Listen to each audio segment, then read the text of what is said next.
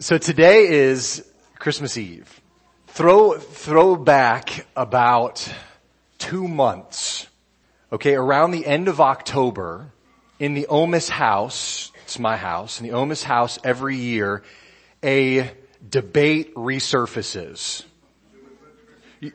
Right, yeah, that's the thing. When do we start listening to Christmas music? When do we start watching our favorite Christmas movies? When do we start decorating for Christmas? This is the debate, and I've talked to some of you all. I've polled the audience at times, and it's the same way for many in your house. Okay, I'm not trying to stir up any bad emotions this morning, but it seems like sometimes the people that want to wait until like after Thanksgiving or something, they get like called a Grinch or, cold-hearted or something like that. But then the people that want to start decorating like before Halloween is even here are like, they're called, you're not giving Thanksgiving its proper spotlight. So you need to stop this. So see, there's kind of two sides to the coin. When we start preparing for Christmas is a debate that we're not going to settle here this morning for sure. I don't know that we need to settle that necessarily, but I want to point out that somebody in Scripture started preparing for Christmas hundreds of years before the Messiah was ever born. So take that as you will as far as decorating time. But God's message to His people came, as Jason said, hundreds and hundreds of years before the Messiah ever was born in a manger. And so, I think that was partly because God's people, Israel, they needed time for the message to sink in. Right? Because there are still many today who are still waiting for the Messiah. But He's come. He's here. When we think about Christmas, we need the same kind of understanding though. Now, we don't have 400 years to prepare, but we have time and God's given that to us and He's given it to us. Today, we need that kind of time to really understand what Christmas is about. When we think of the Christmas season, what are the things that we get excited for? Raise your hand if you're excited for time off of school. I see some teachers' hands up. Yes, that makes sense as well as you kids. I mean, some of us adults are getting time off of work. That's fantastic. You're looking forward to that. Many of us look forward to giving and receiving presents, certainly. We look forward to spending time with family. And we look forward to food, right? Christmas dishes and things like that. We like making memories with our families. These are all things that are good and that we like to do every year. We get excited about these things. And with the advancement of social media and being able to share all of this stuff, there's more pressure than ever to capture these Christmas perfect memories and share them on the World Wide Web for everyone to see. Because if you didn't take a picture of it and post it on Facebook, did it even happen? It did, by the way. You don't have to post it to Facebook. It really does happen. But in reality, some of the things that make life hard, just in general, can feel maybe even a little bit worse at Christmas time. Because you're thinking through, maybe it's a loss of a loved one. You're thinking through all the memories that you had that you're not able to make this year with them. Maybe could be a strained relationship, either in your marriage or in your family, and during the Christmas season when you kind of recognize like this should be a time for family, it hurts all the more because you know that that's strained. It could be financial difficulties. It could just be uncertainties about what's coming in the new year. When we're supposed to be happy about Christmas, sometimes the hard things are even more pronounced. And that's where God's Christmas preparation and prophecy of the Messiah in Isaiah 9 really comes to weary and hurting people. So, Isaiah chapter 9. Turn there if you're not there already. I'm going to read through just the first 5 verses, and then my girls are going to come up and help with verses 6 and 7. So let's read Isaiah chapter 9, verses 1 through 5. But there will be no gloom for her who is in anguish. In the former time he brought into contempt the land of Zebulun and the land of Naphtali. But in the latter time he has made glorious the way of the sea, the land beyond the Jordan, Galilee of the nations. The people who walked in darkness have seen a great light. Those who dwelt in a land of deep darkness, on them the light has shined. You have multiplied the nation. You have increased its joy. They rejoice before you as with joy at the harvest, as they are glad when they divide the spoil. For the yoke of his burden and the rod for his shoulder, the rod of his oppressor, you have broken as on the day of Midian. For every boot of the trampling warrior in battle tumult and every garment rolled in blood will be burned as fuel for the fire. And so Lux and Isla, would you all come up here?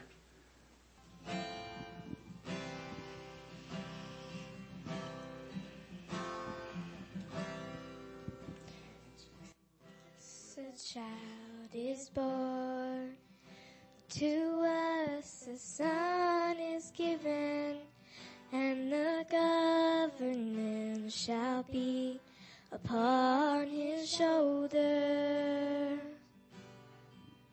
For to us a child is born, to us a son is given, and the government shall be upon his shoulder.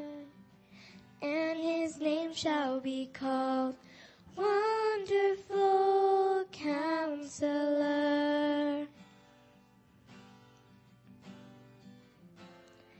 Mighty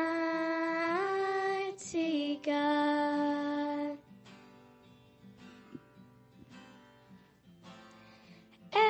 Everlasting Father, Prince of Peace.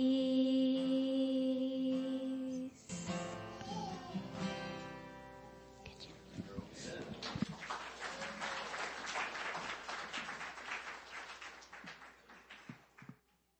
Thank you, girls. That was verse 6.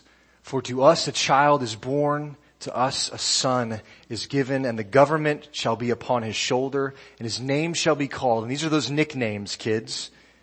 His name shall be called Wonderful Counselor, Mighty God, Everlasting Father, Prince of Peace. Verse 7, of the increase of his government and of his peace there will be no end. On the throne of David and over his kingdom, to establish it and to uphold it with justice and with righteousness from this time forth and forevermore. The zeal of the Lord of hosts will do this. Would you pray with me this morning? Lord, we thank you for these names of Jesus, because they give us hope in 2023 going into 24. They remind us that the Son of God, Mighty God, He has come. He is here with us. Immanuel means here with us. And so we thank you that you have burst into the darkness of this world with your light, and that you shine still today all the brighter. In your name, Jesus, we pray. Amen. Hey, just as a side note here this morning, we're so thankful that you are here. If you're here with your family and you've got little ones and they're making a little bit of noise, do not worry a thing about it. We are happy that you are here, all of you, worshiping together. So if you need to get up and walk around, feel free to do that. If you need to take your child and go get a drink, please do that. We're happy to have families, and we're happy to have the little noises here, because it means that you're here, and we're glad for that. Chapter 9, Isaiah. Look back at verses 1 and 2. Notice some of the words, the vivid words that are used here to describe what's going on currently in the land at the time. Gloom, anguish, darkness.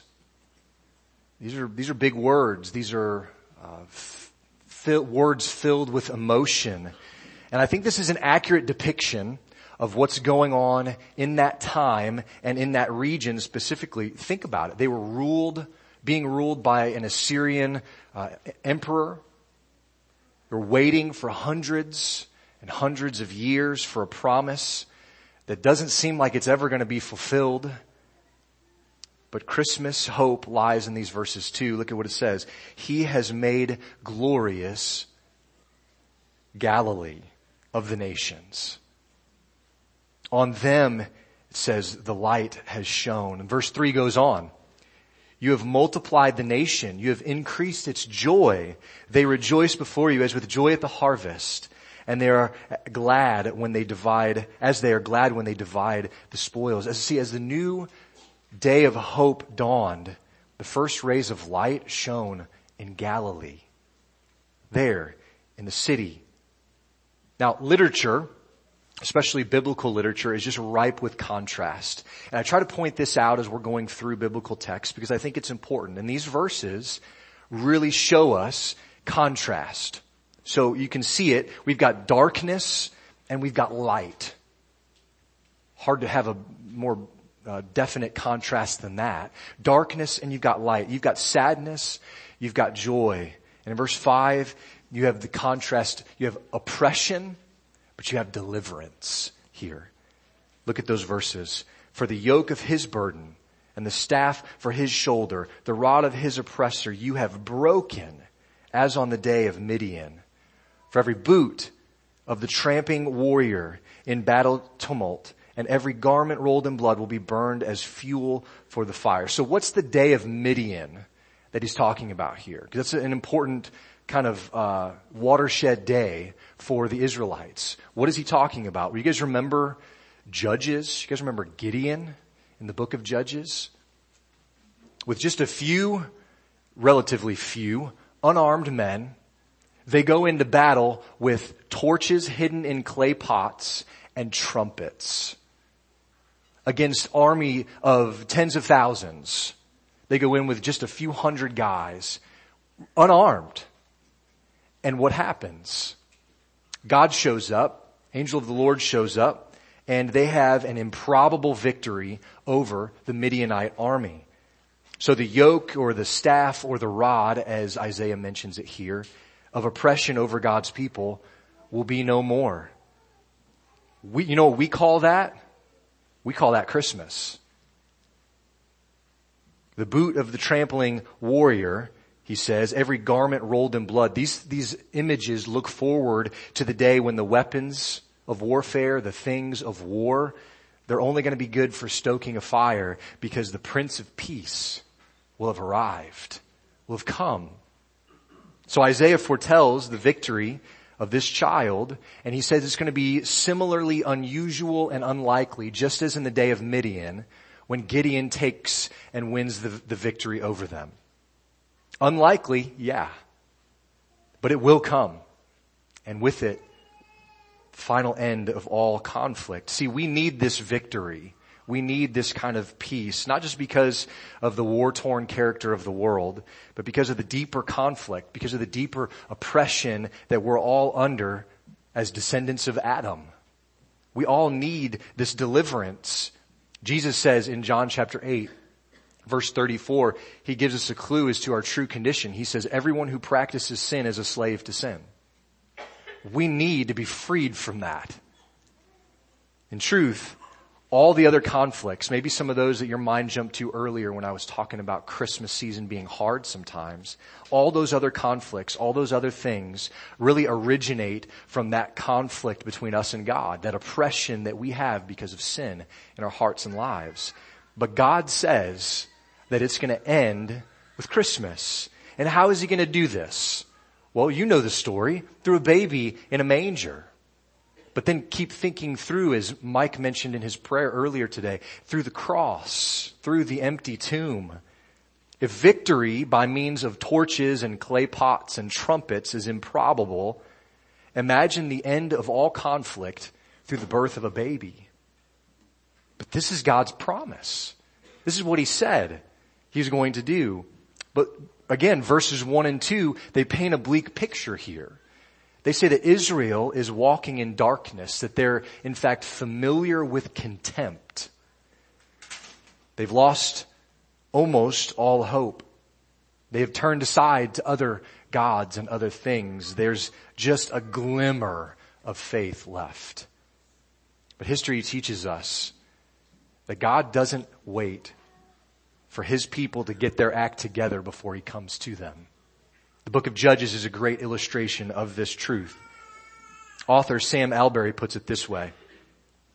He says that God didn't come to this world to congratulate the successful and high-five those who have their lives together. He came for those walking in darkness. They have seen the great light. So the message of Christmas came first to the oppressed, to the broken, to the joyless, to the weary. And I wonder, sometimes we feel like that this time of year. But great light and hope come with it, come with him. Look at verse 6 of Isaiah 9. This kind of lays out the foundation for the previous prophecies of who this Christ would be by describing his name, some of those nicknames of the great light, the one that Scripture now gives us this fourfold name to. For to you a child is born, to us a son is given, and the government shall be upon his shoulder. And here's his nicknames. The name shall be called Wonderful Counselor, Mighty God, Everlasting Father, Prince of Peace. Now the fact that this child is going to be born indicates that he has both human parents and he's human himself, and rightly speaks of it in his incarnation. That's what we talk about this time of year, the incarnation of Christ, God becoming man. And the Bible tells us that Jesus was born of a virgin named Mary. And I think it's important that Isaiah puts in here that he's going to be born, because the reason he's born is so that he might become Immanuel, which means God with us. The reason Jesus was born physically is so that he might come to deliver us. He's fully God, he's fully man, and he's come for us in that way. In order to be our Redeemer, he had to first become like us. The Bible says our kinsman. And the writer of Hebrews says the same thing. It says that he partook of the same, talking about flesh and blood. He partook of the same when he came. And by describing him as a child, Isaiah does it, and then describing him as a son, he's using the literary, but especially the Hebrew literary tool of repetition for emphasis. So mom and dad, we get this, we understand this concept, right? Because we oftentimes have to tell our kids multiple times to do something. We emphasize it, we repeat it for emphasis. And so that's what Isaiah is doing. He says, the government will be upon his shoulders. Now, government here doesn't mean the kind of system that we've got here in America necessarily. Government here means his empire, his kingdom. He will undoubtedly rule that kingdom with authority. It'll be on his shoulders. He's the one holding it up, right? What else? Well, this is where his name and nicknames come into place. Look at the first one, Wonderful Counselor. We're going to go through these quickly. Wonderful means marvelous, extraordinary, something that causes amazement. Counselor means to give advice, to give counsel, to plan. Adrian Rogers says counselor means not only that Jesus is worthy of our praise because he's wonderful, but oh, how we ought to follow him because he is our counselor. Jesus is so full of wisdom. We think we're smart. But 6,000 years of recorded human history have brought us to the very brink of destruction. In fact, Jesus is the wisdom of God. Isaiah goes on in chapter 11, verses 1 and 2 to describe this kind of counselor even more. You can just kind of glance forward if you want. 11, 1 and 2, he says, there shall come forth a shoot from the stump of Jesse, and a branch from his roots shall bear fruit. And the Spirit of the Lord will rest upon him, the Spirit of wisdom and understanding, the Spirit of counsel and might, the Spirit of knowledge and the fear of the Lord. This is talking about Jesus, our wonderful counselor. Some of us this Christmas are being blown like a ship on the sea in the waves, back and forth on a dark and stormy night. We don't know the will of God for us. We're searching. We're looking all over, maybe not in the right places, but we just don't know it. Don't you think now is a good time to let the wonderful Counselor have control over the ship of your life? The one who knows it all, the one who has come and given us His Spirit to guide and direct us. His name is Wonderful Counselor. So maybe starting today, maybe today is the day that you look to the Lord and you say, God, I'm not going to let another day pass where I don't sit under your counsel. Today would be a great day to say that. Wonderful Counselor. The second nickname Isaiah gives to Jesus is Mighty God. Jesus isn't just someone we ought to admire and try to emulate. He is God. Imagine that contrast, if you will. We've got a manger and we've got a newborn baby. I was talking with our kids about this just the other day, and the fact that God created men and women, humankind, different than any other part of creation. And it shows sometimes, even at the very beginning. You think about cattle, you think about deer, many other just animals. They're born and they start walking sometimes the same day. They're ready to go. But you have a baby, a human child, and they need to be nurtured. And they need to be cared for. They need to be protected and loved. It's very, very different. And God, of course, designed it that way. But this little infant, this little baby in a manger who needs to be cared for, almost every need has to be met from the outside for him. And yet Isaiah says, this infant is mighty God. Nehemiah, Isaiah himself, Jeremiah, and other of the prophets proclaim the Lord to be a great God. They talk about Him as a mighty God, great in counsel, mighty in work. And that was the forecast for Jesus. And it finds its fulfillment in the manger. To quote Adrian Rogers one more time, he says that the little baby that was upon the straw is the mighty God of Genesis chapter 1. This little baby who held Mary's hand as a toddler and learned to walk is the one from whose fingertips the sun sprang and oceans dripped. He's the mighty God. This little boy playing with the shavings in Joseph's carpenter shop is the one who made every tree, every hill, every mountain. He is the mighty God. No wonder His counsel is so amazing. And like the wise men modeled for us, it is entirely appropriate to worship that kind of a God. Number 3, everlasting Father. This is sometimes translated eternal Father, and the name indicates the timeless quality of Jesus. Now, I don't think Isaiah is saying here that Christ the Son is the same person as God the Father. I don't necessarily think this is a reference to the Godhead at all. The term Father in the Bible is often used as just an indication of familial relationship, of loving guidance, protection, care, upbringing, responsibility. The Apostle Paul talks about Timothy as his son and he as his father. Literally not his father, and yet he functioned in that way. Jesus then is the Father of all those whom the Father gives Him. God the Father. He talks about this in John chapter 6, if you want to look more into that. He says, to those who believe on His name, He is their everlasting Father because He reigns forever in glory. That's our Jesus. That's the boy in the manger. Jesus will never die, and so His people will never be left fatherless. And that sure is reassuring to those of us who don't maybe have a great relationship with our dads.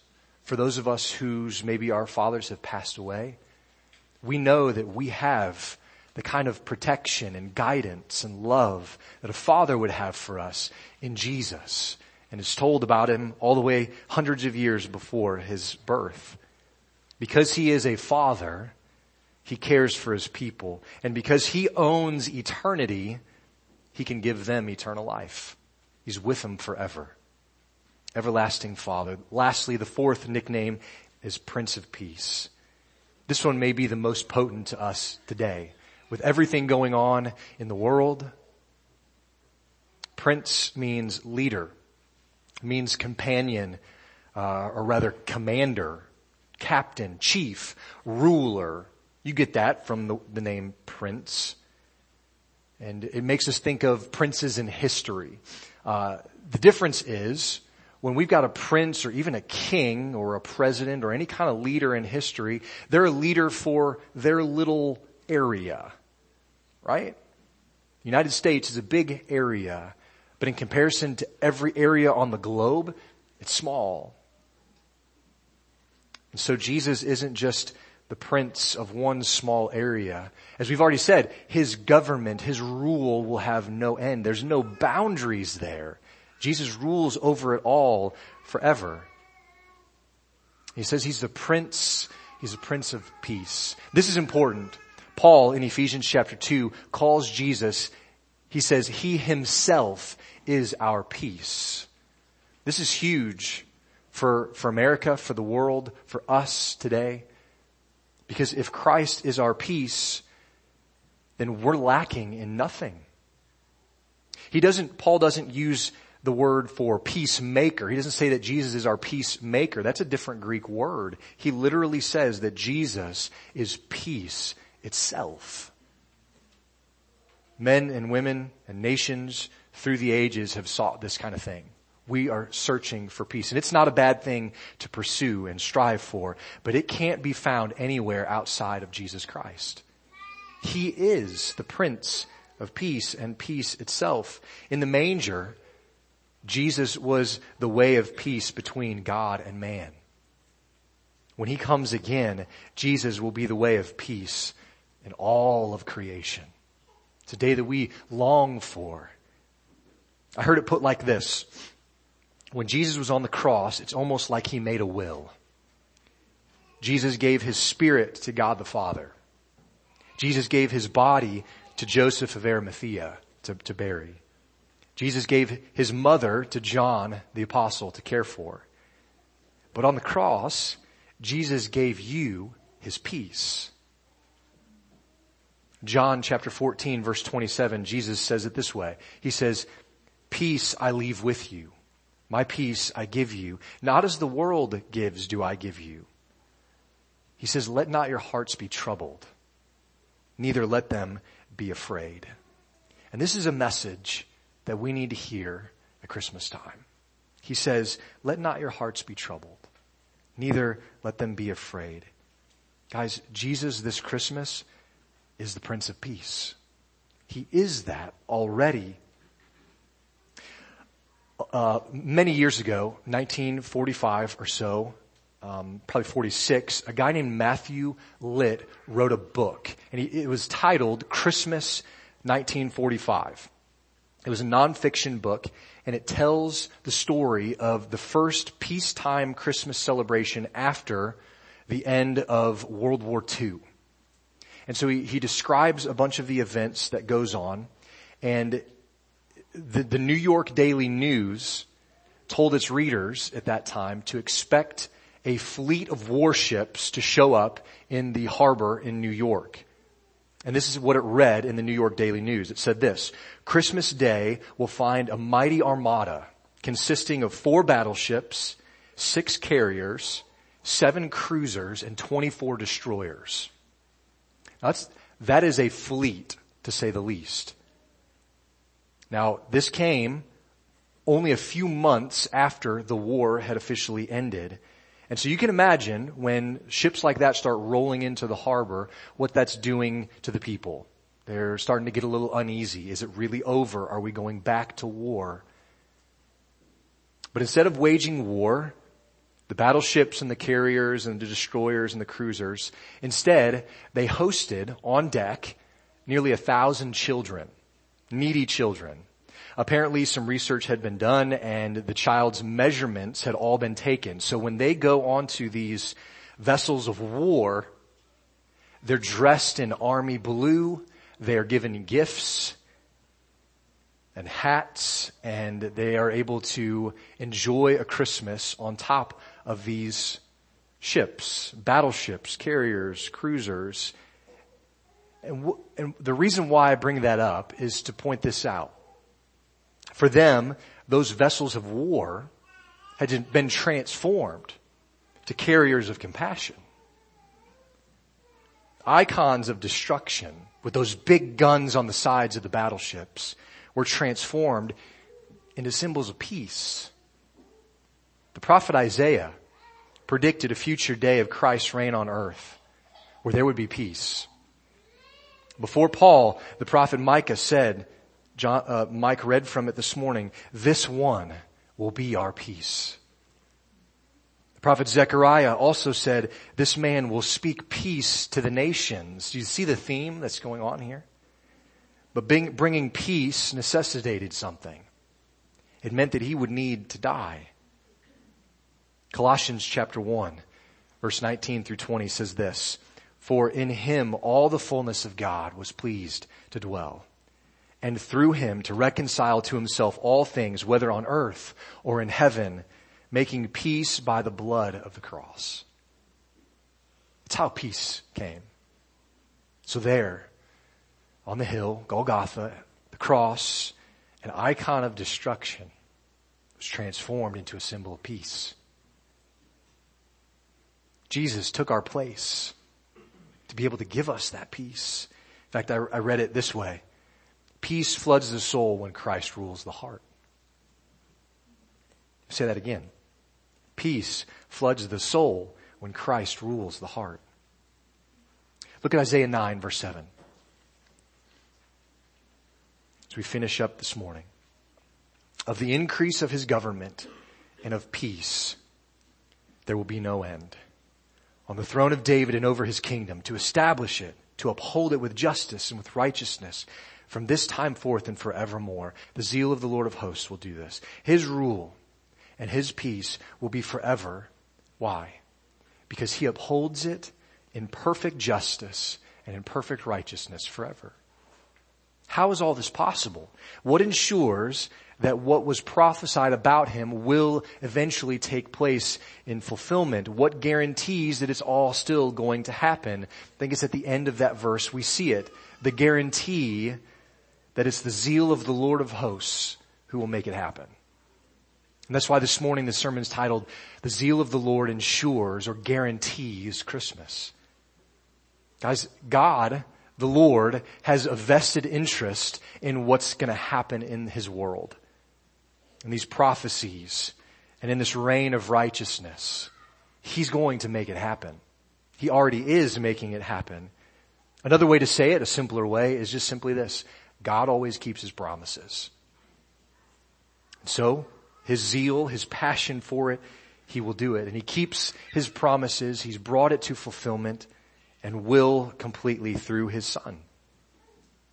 So the zeal of the Lord ensures that Christmas has come. And it guarantees that Christmas still matters. It still matters because it keeps us looking backward and it keeps us looking forward at the same time. So think about that with me. We look backward at the manger and we marvel at his birth. God took on flesh and dwelt among us. We marvel at that. We look backward and we see it, but we look forward to the kingdom being fulfilled and peace reigning forevermore. It's easy to look around and to feel like this world is only growing in wickedness and in darkness. And in some sense, there's some truth to that. But I want to reassure you from Scripture this morning that Christmas reminds us that the rule of Jesus and his peace will also continue to increase. Did you see that in verse 7? Of the increase of his government and of his peace, there will be no end. Things may look dark, but his peace will increase. In fact, in 2024, the kingdom of Jesus Christ will not shrink. It will grow. It will increase. And we have a guarantee of that here from Isaiah, from the Lord.